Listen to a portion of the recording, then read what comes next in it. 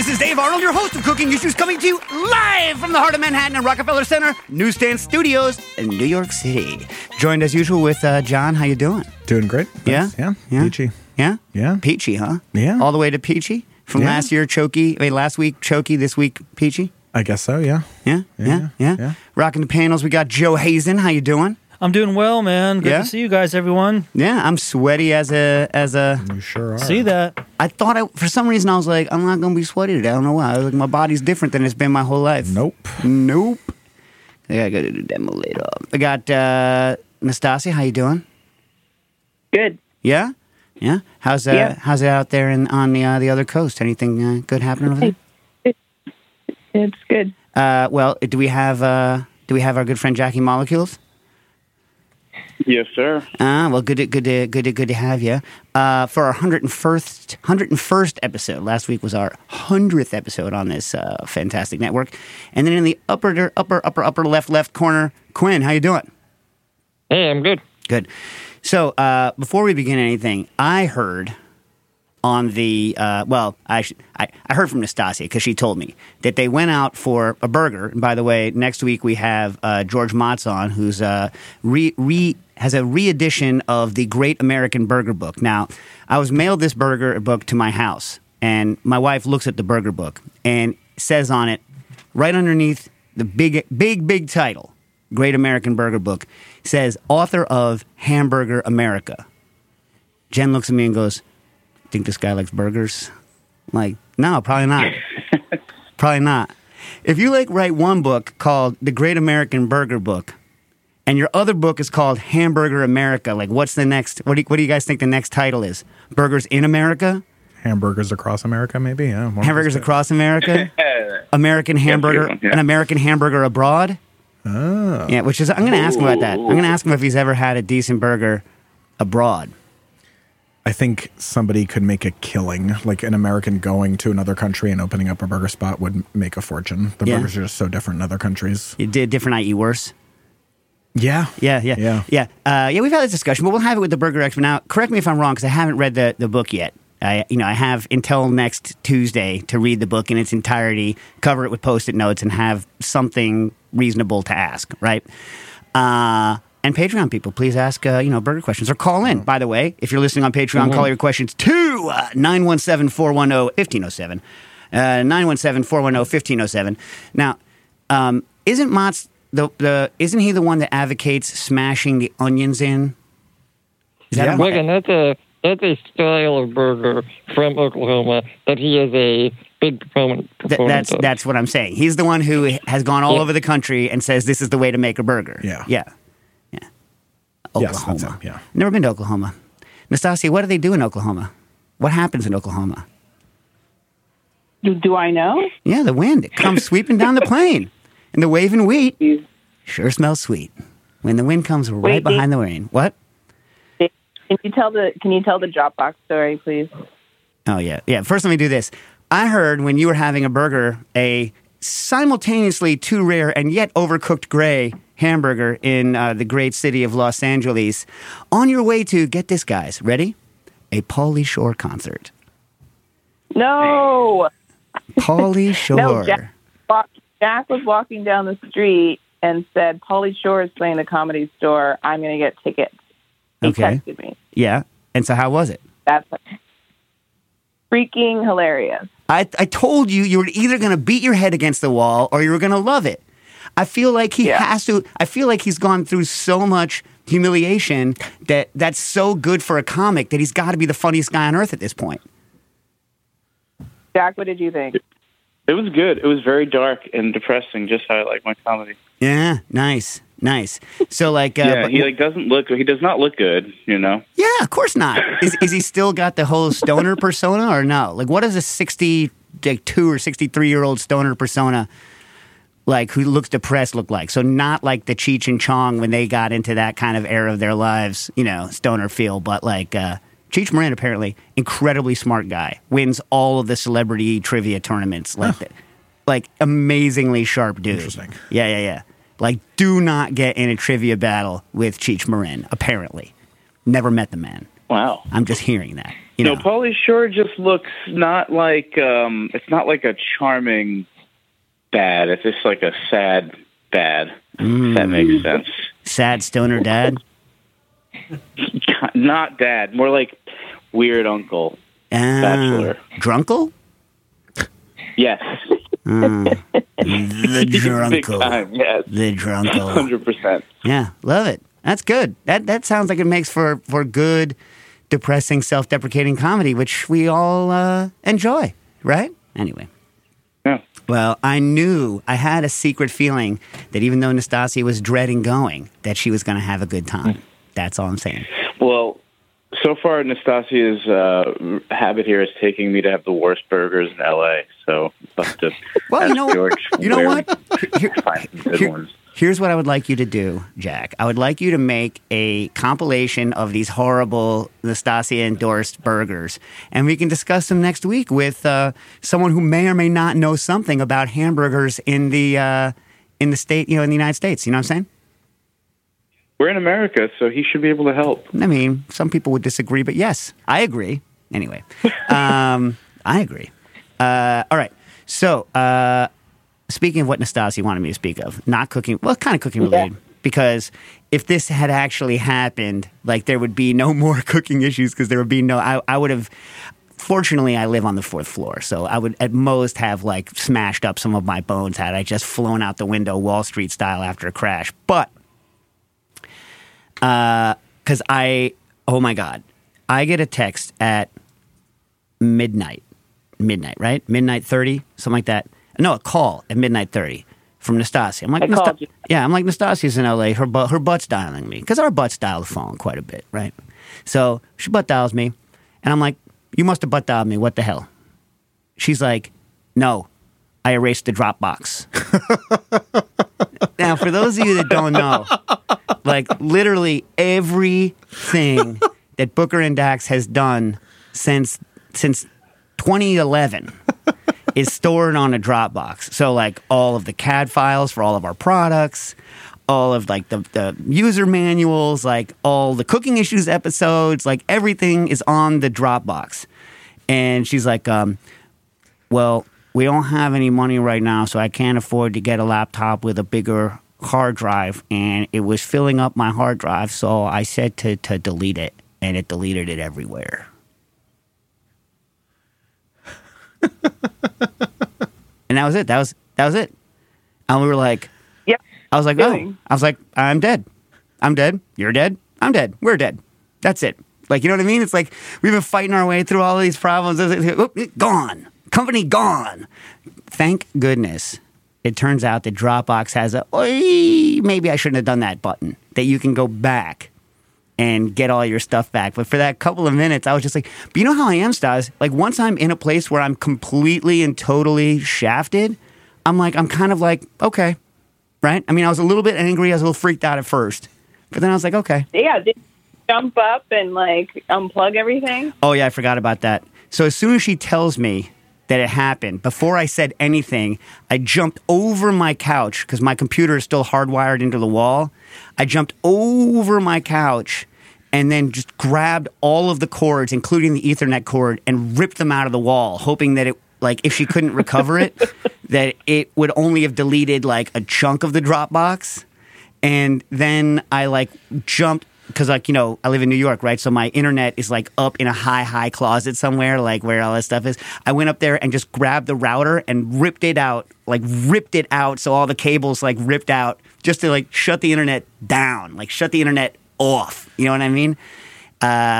But she was able to recover it, and thankfully, I didn't destroy any of my computers, so all's well that ends well. And then 30 minutes later, I texted, I saw an email, Dropbox has noticed some unusual activity. I'm like, everything okay, guys? Yeah, a little bit unusual. And Stasi's like, you're late to the party, Quinn. You're late to the party.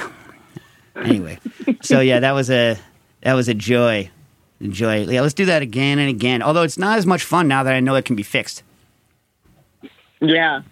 You know? Yeah. But you guys should know, if you ever do this to your company, that you can undo it, at least on Dropbox. Right? I think. For a certain amount of time, at least. By the way, they do give you a window. Folks, it was over a terabyte of stuff. Oof, wow. Like well over a terabyte of like all kind of internal documents. And then I was thinking, you know what? Anyway, whatever. I don't want to get into it. Don't you guys want to find out what that time limit is? Yeah, let's push it. No. Yeah, like if I go on vacation, Nastasi's going to nuke the Dropbox. And then when I get back, she's going to be like, time's a ticking. If you had waited another day to notice, you would have been hosed. You know what I mean? Or maybe just delete big folders and not say anything, ones that I don't use for like a month at a time. You know what I mean? Anyway. No. Delete all of Liquid Intelligence. Oh, my God. Well, thankfully, she doesn't have access to that one. But get this. What's funny is that back when Nastasia and I were at the French Culinary Institute, she had the laptop, right? And she would always threaten. The threat was that, like, you know, if I ever did something that was like too over the top, that she would just push the delete button and walk away. That was always the threat. Yeah. Anyway, so this week in New York City is the Bar Convent Brooklyn, not the Brooklyn Bar Convent, because no one needed another BBC acronym, right? So like it wasn't the bar, the Brooklyn Bar Convent, or the British Broadcasting Corporation. John, Sure. get your mind out of the gutter. Yeah, so it's the BCB Bar Convent Brooklyn, which nobody understands why it's called that. Does anyone understand that? No. You know? No. How about, like, you know, Brooklyn Bar Festival or anything? I don't know. I guess they didn't want BB anything. BCB? People just call it the BCB because nobody wants to call it the Bar Convent, as far as I know. So last night they had the 15th anniversary of Ford's Gin at Clover Club. Went there, saw Julie and a bunch of the crowd. It was nice. Today I'm doing a talk with A.K. Hada, formerly manager of Existing Conditions, and of course PDT, and now you know, one of the muckety mucks at Bacardi. And Jack Schramm, also, of course, Existing Conditions, Booker and Dax, and Solid Wiggles, and Garrett Richard, who is going to come on again soon with Ben Schaefer about his new book, Tropic Standard, and obviously runs the bar program at Sunken Harbor, one of my favorite bars. Did he happen to work at Existing Conditions too? Oh, yes. Yeah. I don't know if you get the talk is by a bunch of Existing Conditions people, and the subject is acid and sugar adjusting, right? But I'm going to break out in public for the first time the succinic acid. So, I mean, I know I've done it on the thing, but like the succinic acid is the answer for lime. It just brings the truth to the lime. I'll give you a little bit of a what's it called here right now, right? So succinic lime juice, the acidity in lime juice, right, per 100 grams, right? You with me? 100 grams? Okay. Is 4 grams of citric acid, right, per 100 grams. 2 grams malic acid per 100 grams, right? 0.04 grams of succinic acid. 0.04. Very hard to make that solution, right? So instead, what I recommend people do, because Quinn tells me, right, Quinn, that Modernist Pantry is now carrying succinic acid. It's not on their website yet, but it has arrived. Will be soon. Yeah, they have they will it, be soon. but it's not up on their website yet. So you can buy food-grade succinic acid from Modernist Pantry in the extraordinarily near future, as well as magnesium carbonate. They got both of them. Magnesium carbonate's for clarifying starch. Anyway, so what I recommend people do is make an 8% solution. So that's 8 grams of succinic acid and whatever 100 minus 8 is. What is that? 92 Yep. grams of 92 grams of hot water. Succinic acid doesn't dissolve very well. So 8% is right at the solubility level of maximum solubility of succinic acid, max. And right then it is easy because it is half a milliliter per 100 grams or 5 milliliters per liter of juice, which is much easier to measure. And 100 mils is also 20 drops if you use an eyedropper. So it's easy to do small amounts and not have to bust out a scale that weighs, that can weigh minuscule amounts of stuff. So that's what I would recommend doing if you use succinic acid. Comes out to about I was 2 wondering, drops a drink. could you also do a blend of citric and succinic? that was like the proper ratio. Well, I'm glad you asked that, Quinn. Here's the problem with making mixes of powders. Like this is an entire thing that like industry worries about is that powders, in order for them not to self-partition, need to have almost identical particle sizes and densities. Otherwise, like you know how you take like a box of sand with bigger rocks in it, and you shake it and they'll stratify. So the same thing will happen with mixes. So people who sell powdered mixes, like for cakes and whatnot, spend a lot of time worrying about, although I guess not for a cake, things that you scoop out like Bisquick, right? They spend a lot of time making sure that the stuff inside of it won't partition too much over time. So I'd be worried because even if you look at citric acid and malic acid, the stuff that you normally buy, malic acid is powdered much more than the citric acid is. Typically, I mean, they don't have to be. They can make the powder whatever size they want, but typically that's what happens. And the issue with it being, that's why we had a caller, or we had someone write in and ask us why malic makes them choke so much when they use it. And it's just because the powder's finer, and so it aerosolizes more. And remember, I spoke about how much I used to like to huff Tang and eat Tang. Huff and eat Tang. And my mom would say, please do not huff the Tang. Don't huff the Tang. I love huffing Tang, though. Get that, like, burning sensation. Get that taste all in your mouth. I love Tang. Totally great, yeah. I love Tang. Tang delicious. All right, so before I get into the questions, and tomorrow I'm doing another talk at the Bar Convent Brooklyn with Campari USA, where we have Danielle Reed from Monel coming in talking about how our senses of taste are different. Our equipment is different. She's going to bring bitter stuff. And did you know this? I mean, people. Okay, I can spoil a little bit. Here's something I did not know. Ready? So not we all. A lot of us know that there's this thing called PTC or prop that is some people find intensely bitter and some people can't taste it all, right? And the people that can taste it were stupidly called, I think, super tasters because they had the particular receptor to taste prop. And so it's a classic thing that people do where you hand out a bunch of these paper strips with prop on it and people put it in your mouth and a chunk of the audience is like, "Ah!" because it tastes so bitter, and a chunk of the audience is like, yeah, it's fine. And then a chunk of the audience is like, what? Tastes like paper. And I'm that guy. Tastes like paper. Turns out there are also a bunch of people, a large group of people who can't taste quinine as bitter. So there are people out there, and I forget, she knows more, whether there's like particular like ethnicities or groups of people, communities that it tends to be more prevalent in, but there are whole chunks of people who don't taste tonic water as bitter. And so, like, what must their experience be like of, like, any liquor with quinine in it? Any, like, quinotos or any, Cap Course or tonic water. So we're going to do three different. We're going to do no quinine, so that people who can taste quinine can, I guess, see limeade, which is what people taste if they can't taste the quinine. Regular quinine and double quinine. I did the math, and it turns out that double the quinine I normally use is right at the legal limit. Like just at the legal limit of 83 parts per million quinine base in a beverage. Just at the limit. Just there. So Quinn and I also spoke to Monitor's Pantry because I wanted them to be able to get quinine. Mm-hmm. I've always wanted to be able to get quinine. But they're not willing to do it because the FDA says basically you're not allowed to sell as a food to anyone something that has more than 83 parts per million in it. And even the simple syrups that I use are way over 83 parts per million. I mean, they're way under 83 parts per million in use. But, no one's expected to drink the simple syrup, and so they're not going to get it. So we have to find someone who's willing to carry quinine, either quinine sulfate or quinine hydrochloride. We have to find someone who's willing to do it because the average person isn't going to make a fake account as a school or a business, set up something with Spectrum Chemical, and then get the thing shipped to them. No, they're not going to do that. They should. They should do that, but they won't. If you're friends with anyone who works at a lab, just give them money and have them buy it on the lab's account.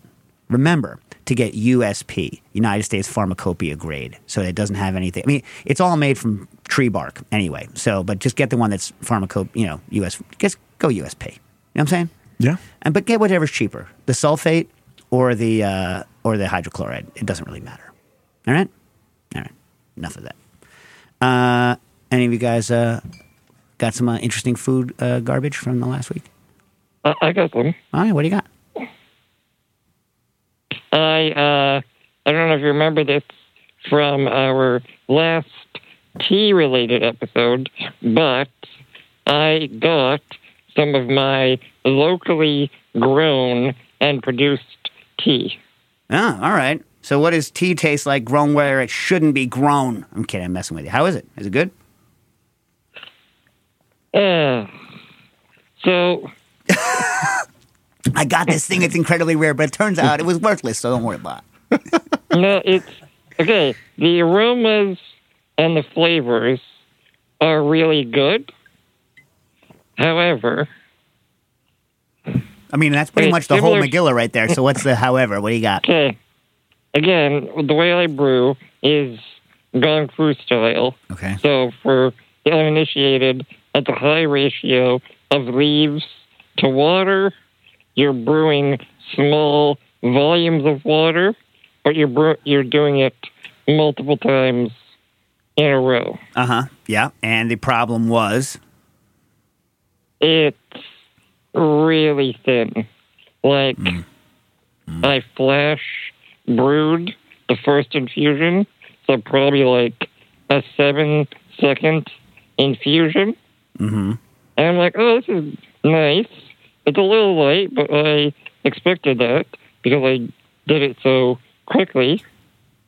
And then I do the second infusion, which was like probably 15 seconds.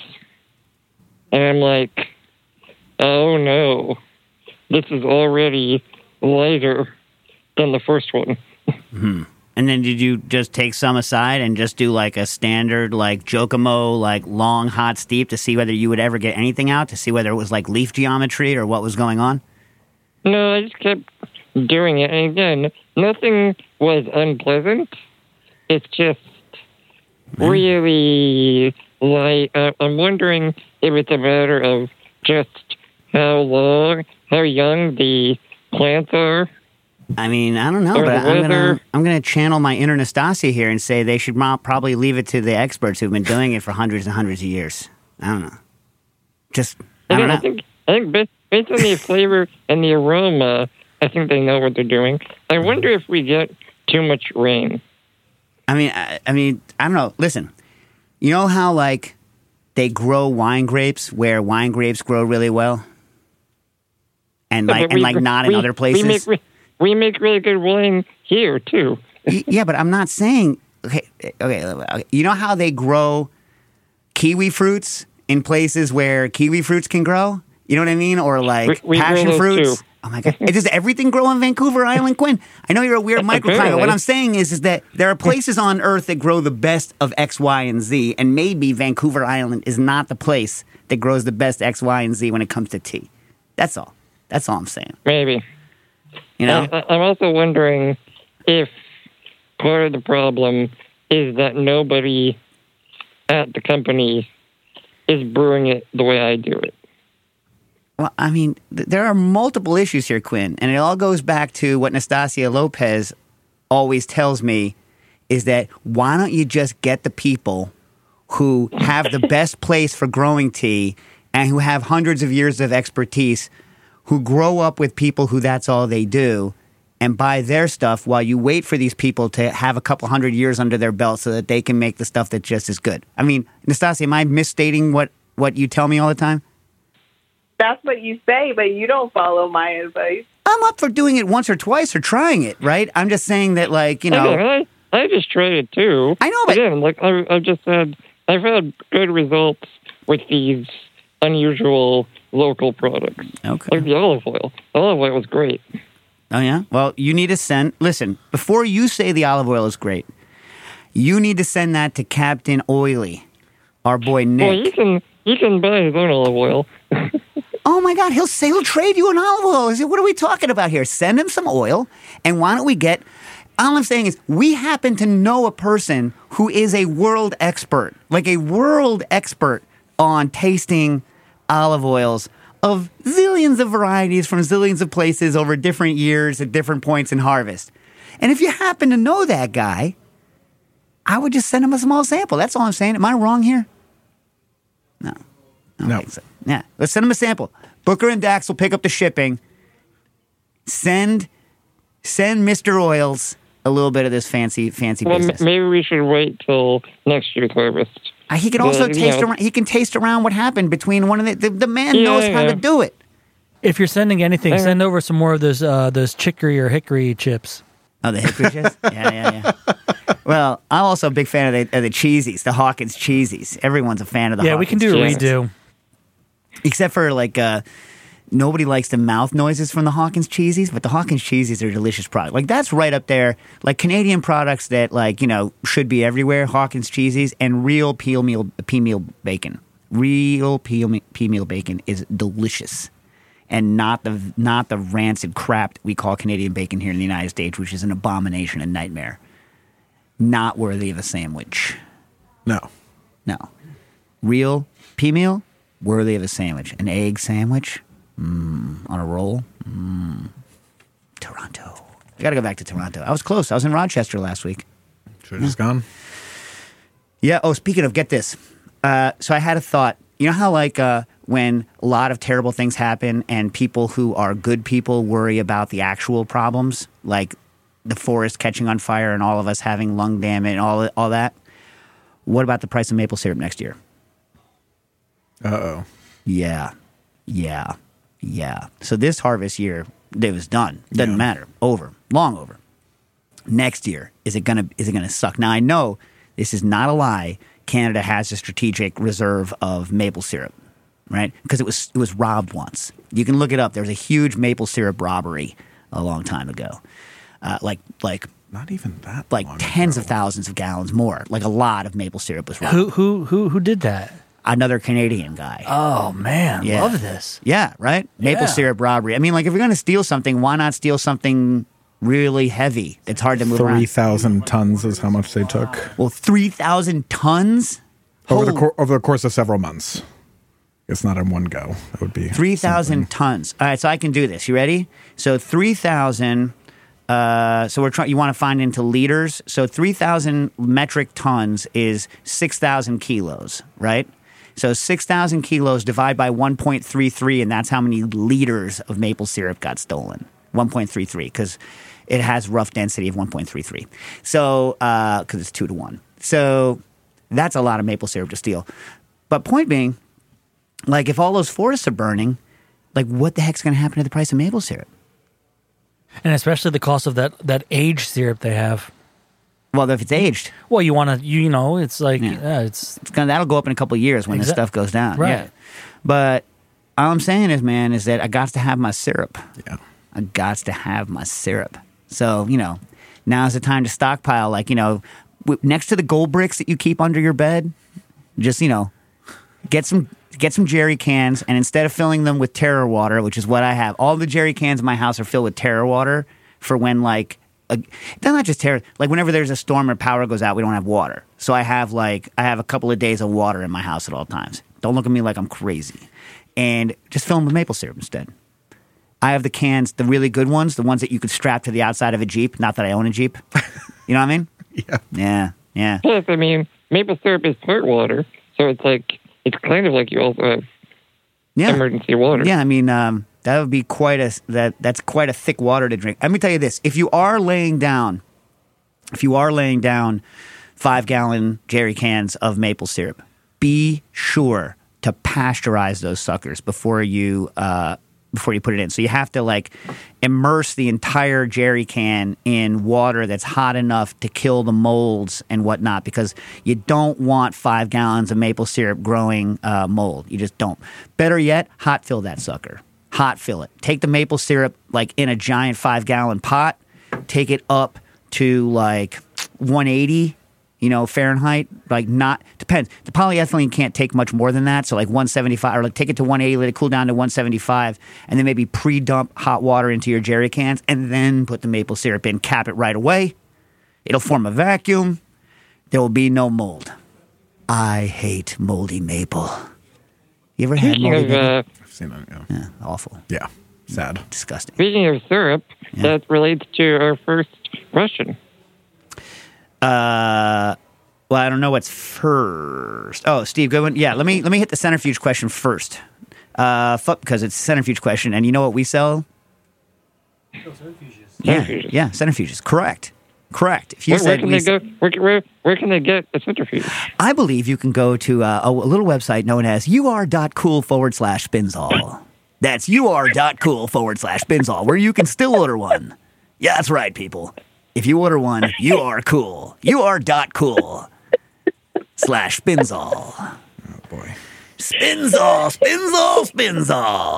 You know what? I wish that, I had, lived a separate... I don't want to not have lived my life, but I also would like to have been a guy that goes to monster truck rallies and, helps announce and stuff like that. You know what I mean? Yeah. I think I would have enjoyed it. Damn, son, where'd you find this?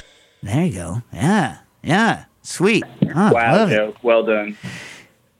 Yeah, I mean, I could have gotten a job at Yonkers Raceway. I feel I feel like I could have gotten a job at Raceway Park. I feel like I could have. Anyway. Fupjack says, most of the centrifuge recipes I've heard are for getting a clear liquid out, and I assume tossing the solids. Now, you do not need to toss the solids. This is a good question. Are there any interesting uses for the solids from a centrifuge run? I know part of the answer is depends on what you were centrifuging, etc. Well, all of the answer is depends on what you're centrifuging, but I'll give you a few good solids. One, one of my favorite things to make is the pseudo butter that we make. It's not actual butter because it's not fully inverted, but it's that super creamy. It's still got a lot of the buttermilk in it, but the Spinzall butter is I think hyper on point. Nastasia even likes that. And she hates most of the things I make. Correct, Nastasia?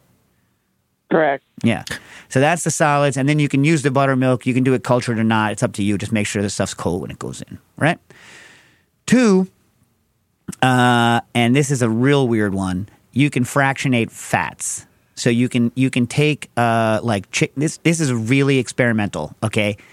Don't come back to me and say that it was a pain in the butt. But you can take chicken fat and then melt it and then put it in and then spin it as it chills, and it will spin out the solids, and then you can get the solids that solidify first, and so you can make a schmaltz pie crust, which is fun. You do it once. This goes back to Quinn's tea. You do it once just to say you've done it. And then you're like, I wish I could buy that product because it would be delicious. But oh, hell no, I'm not going to make that again. Spinning out Greek yogurt into labne or spinning regular yogurt into Greek. You use the solids. You can also use the whey leftover, but it's a good way to do that because it makes it real dense. Look, when you're blending olives and you want to get hyper tapenade, you can use the solids. And you're doing fruits, you can take one of the best things. Remember when we handed Long? Remember Long, Stas?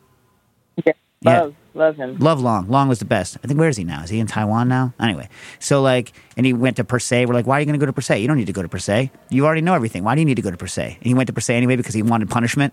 And anyway, so for 2 years he went to Per Se. That's a lot of punishment. It's a lot of punishment. For what?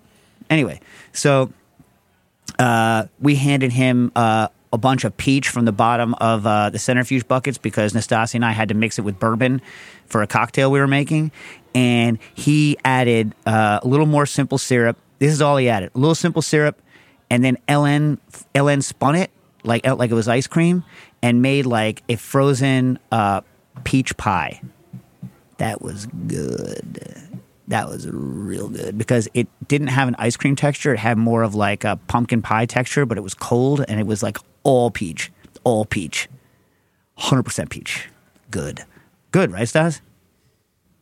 That was amazing, yeah. Yeah, good. And fast and from something we were going to throw away. So the things that I think taste terrible are when you're spinning tomatoes. If you don't peel if you peel the tomatoes, then everything is good. The stuff tastes the stuff that's left over tastes like tomato paste, right? The seeds go all the way to the back, so you can harvest the seeds out. If you seed it before you put it in, then the solids basically are tomato paste, right? And then clear tomato water. The skins are gross. Tomato skins are gross. They're bitter. They're not good. which is weird, right? Because the highest skin amount that you can get on a tomato are the grape tomatoes, but they're also really sweet. But when you spin them, they get a lot of the bitter seed thing in them. So actually, I prefer the larger Campari tomatoes if I'm not going to bother peeling them.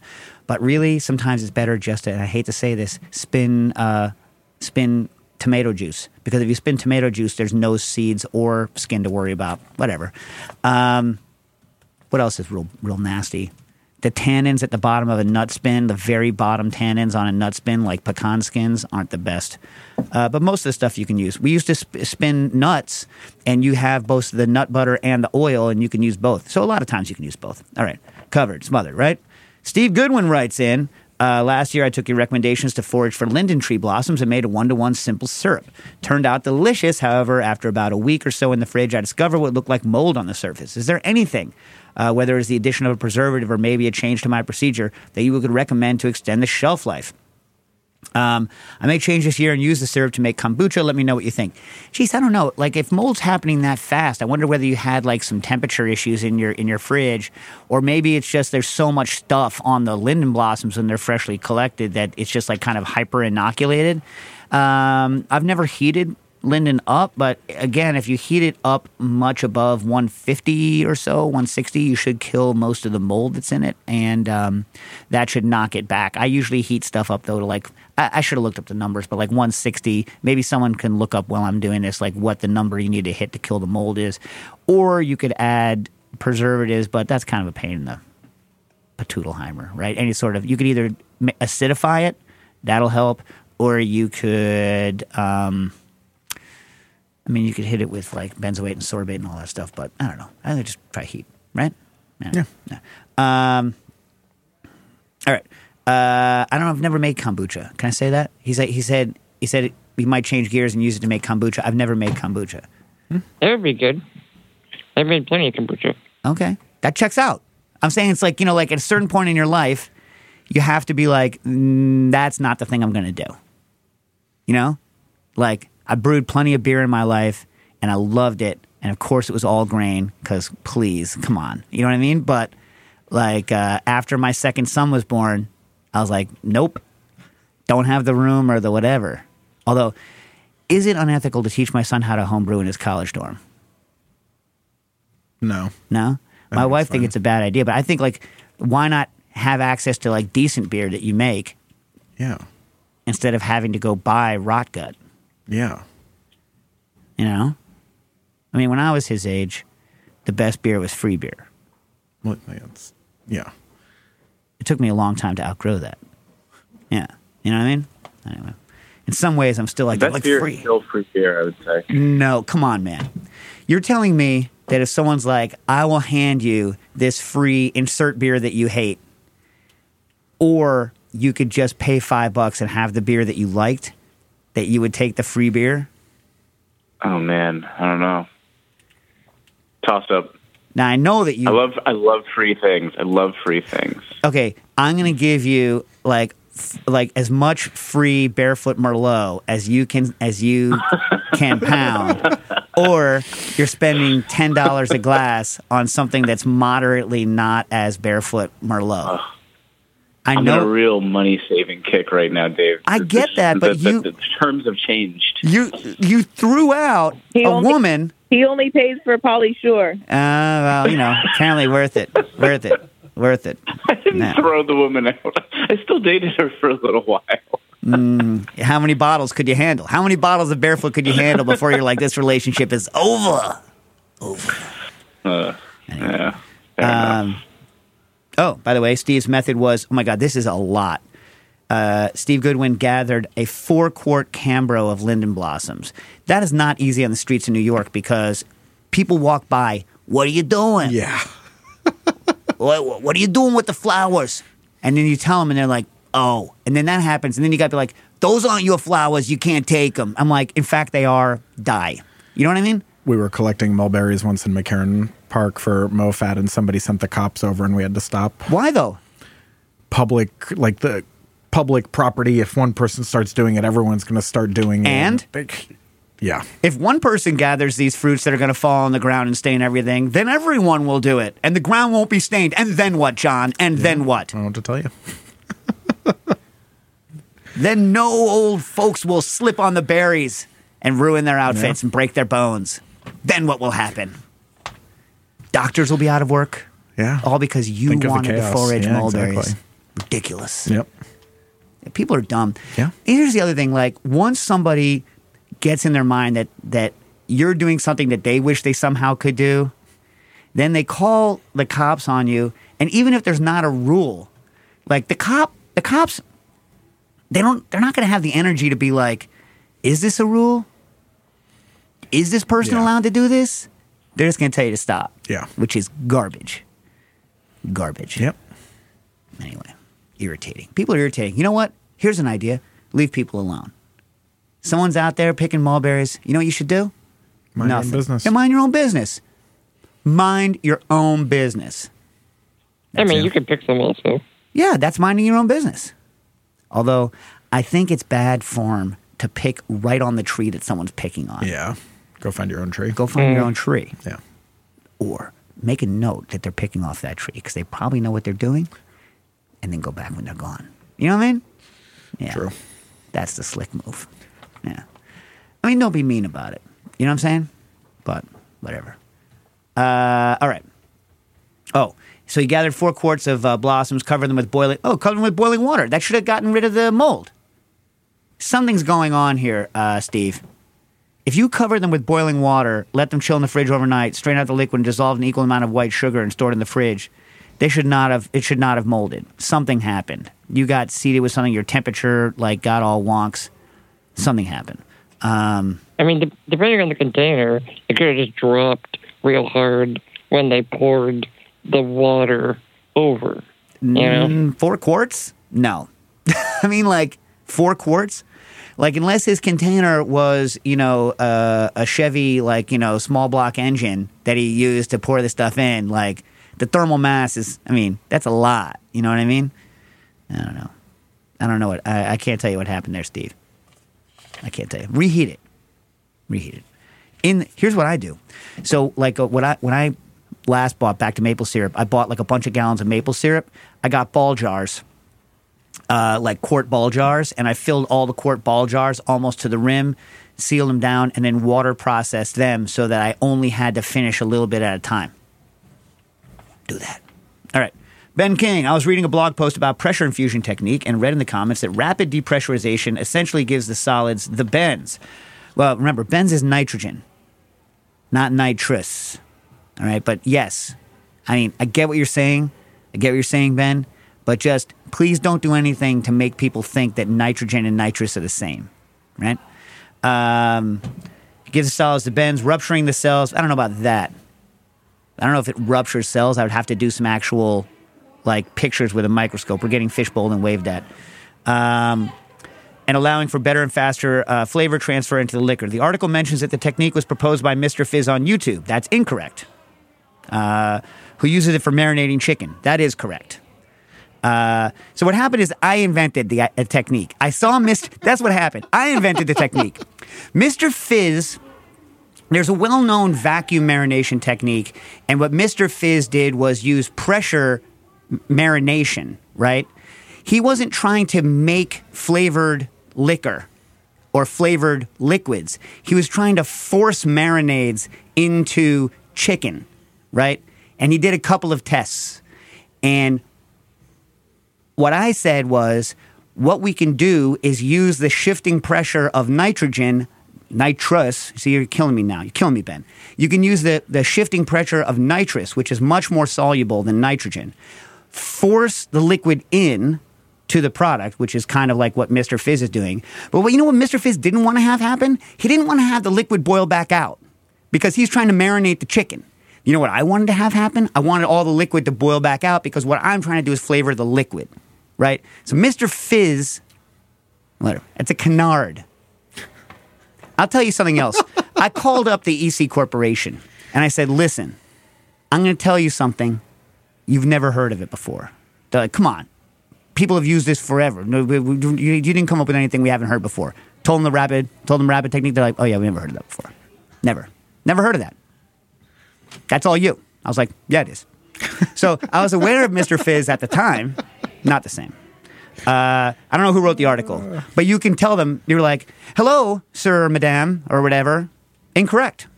You know, here's another thing. People write histories, don't know jack squat. Anytime you read a history, right, even if the people who are telling you, like me right now, telling you, right, I was there, I know because I did it, right, but, you know, people say things to suit their own narrative 100% of the time.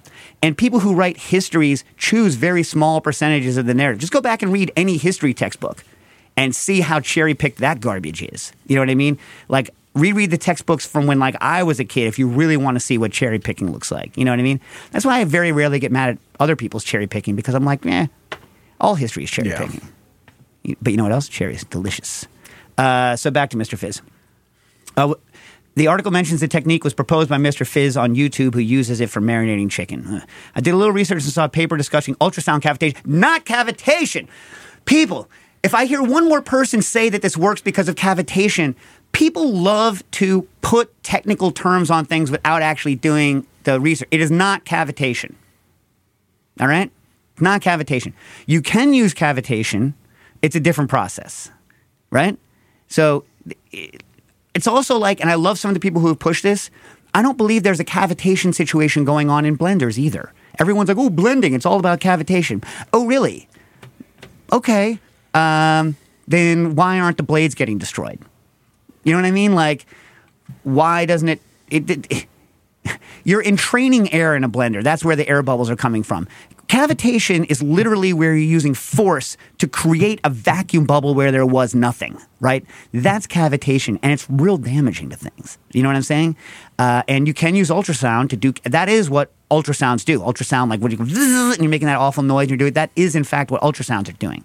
Not, I believe, what blenders are doing, and not what's happening when you're pressure infusing. You're literally just opening a bottle and letting the gas fly out like you would with seltzer water.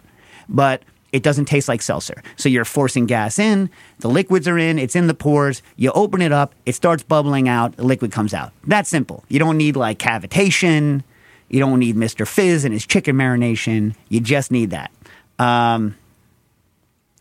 Anyway, I thought I could use either CO2 or N2 tanks, not N2. Not N2. N2 is not soluble. Okay. It is somewhat soluble, so people get bit. N2 is soluble in water. Yes, microsoluble, like on the order of 30 times less, or depends on whether you're talking about fats, alcohols, or water. But nitrogen is on the order of 20 to 60 times less soluble in any of those things than nitrous is, okay? So nitrogen is a terrible thing to use to infuse with. What nitrogen does in liquids, like in the nitro things, which is a terrible term because nitro can mean either nitrous or nitrogen. What nitrogen does is instantly come out of solution when you depressurize and form microbubbles. And it works best in things like Guinness that have a nucleation site already, carbon dioxide. So Guinness has a small amount of carbon dioxide because it's not super bubbly, right? They then let the nitrogen go in it and it forms, boom, a huge amount of instant microbubbles that form a more stable Guinness head and that cascade effect. That's what nitrogen is for, not for infusing. And it's because people use terms like cavitation when they shouldn't, that they confuse and think that nitrogen's going to work for these infusion tricks when really what you want is nitrous oxide. And not CO2 because it's going to make the taste carbonated. Okay, I have in my house a keg system to induce cavitation on a larger scale. Not cavitation. Here's my problem with kegs. I have done nitrous kegs before.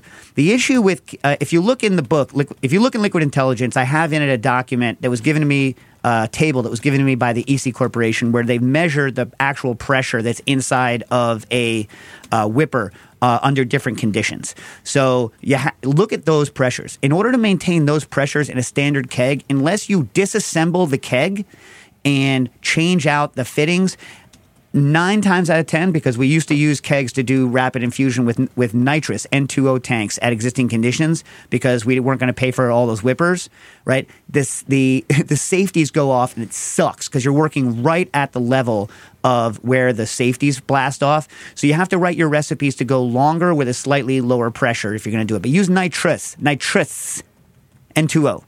Did I cover some of that or no? Yep. Paint pots. He's not using the kegs, he's using paint pots. Max pressure 60 psi. Yeah. Is that enough pressure? You're going to have to change the recipe. The advantage of using a keg system over a bottle system is that when you're using a keg system, you no longer need to worry about how much product you have in it. When you're using whippers, you're using a specific number of grams, and so you have to be extremely aware of how much product you put into the whipper because that's going to change your ultimate pressure. Once you dial in your recipes, and I would go as high a pressure as you possibly can, and then just figure out how long it takes at that pressure. But once you dial in your recipes, right, you can make a full keg, not full, it has to still have shaking room, right? But you can make an almost full keg or you can make an almost empty keg, and the result's going to be the same because now you're functioning with a pressure and not with a number of grams. Does that make sense? Yep. All right. And by the way, Ben, thanks for writing in and letting me rant on some of these confusions because I literally just had to rewrite a whole section of this for something else anyway, so I appreciate it. Sargon following up on his lime powder from last week. My core audience loves vodka and soda.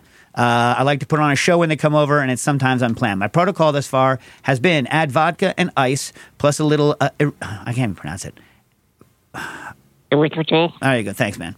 But that's a secret because they all, quote-unquote, hate sugar. To a shaker, I shake until chilled. I measure out the dilution, add extra cold water, carbonate, have them grab a pipette with lime acid and or champagne acid and have them add it, carbonate again, drop in a chilling bath until final product is sometime between 12 and 18% booze. 18 is a lot, man. You're going to get people on the floor. I mean, it works, but you're going to get on the floor. Do you think freeze-dried lime juice, which is dirt cheap and readily available and sucks less, is it worth the effort? I find that there's definitely a different feel to the drink versus lime acid. Have you tried this Quinine, Sargon? Have you tried this Quinine? Here's what I'm going to recommend. Try this Quinine, and then come back and talk to me. Try this Quinine, and this is a cheat. Put a lime wedge on the edge of the glass so they can smell actual lime aroma because the acids don't have the aroma. So if you put the lime wedge on the glass, they have the aroma of the fresh lime, and they have this Quinine, which fools them into thinking that it's real. I don't know. It might be better than the powdered lime. I don't know.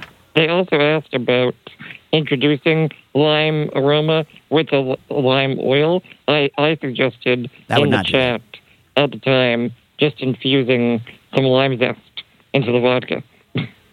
Yeah, I mean, like, I would not use oil because oils don't ever taste like the thing that they come from. They're all good, but they don't taste like the thing that they come from. This is why flavor houses are in business because this is what they do for a living. Anyway, but if you can make the freeze-dried lime powder work, I mean, or you know what you could do? Sorry, you could just clarify a little lime juice. You just clarify a little lime juice. You don't even just let it rack out. Just let it rack out.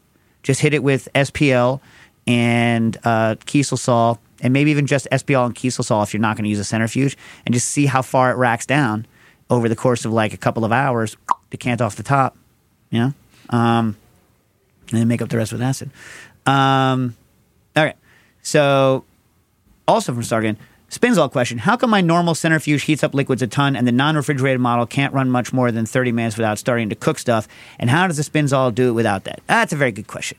I like questions like this. So if you look at a centrifuge with swinging buckets, right, what they're doing is swinging a bucket around. And there's a huge amount of air resistance. And that air resistance is from friction, and that friction heats everything up. And so it doesn't sound like waving something through the air would heat it up that much, but guess what? It really, really, really does.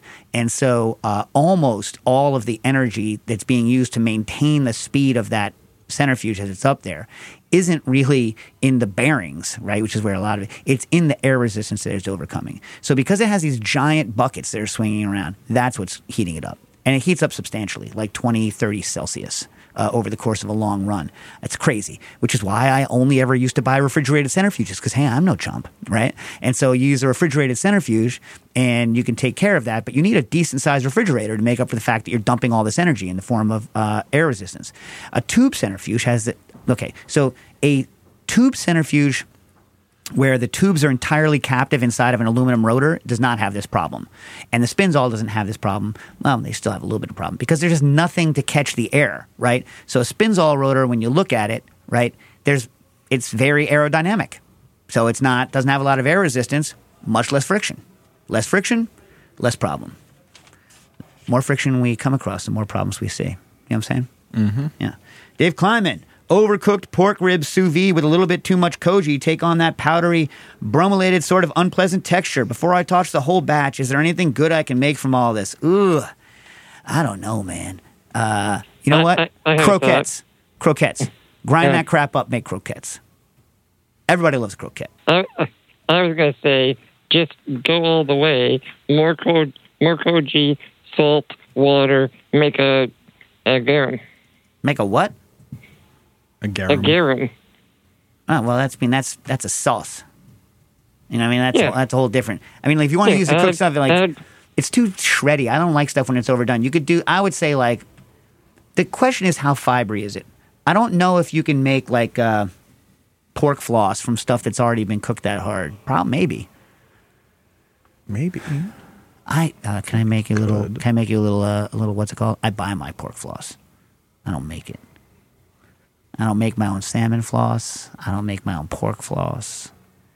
Because I live in an area where I can walk less than 10 minutes and buy giant tubs of pork floss for almost nothing, and it's delicious. Just the right amount of sugar, just the spices I like. So I don't make it. Know what I mean? Totally. Yeah. Patrick writes in, did Dave give a recipe for Maine rather than Boston baked beans on a previous episode? If choosing, I don't know if they did. I think you did. Maybe I did.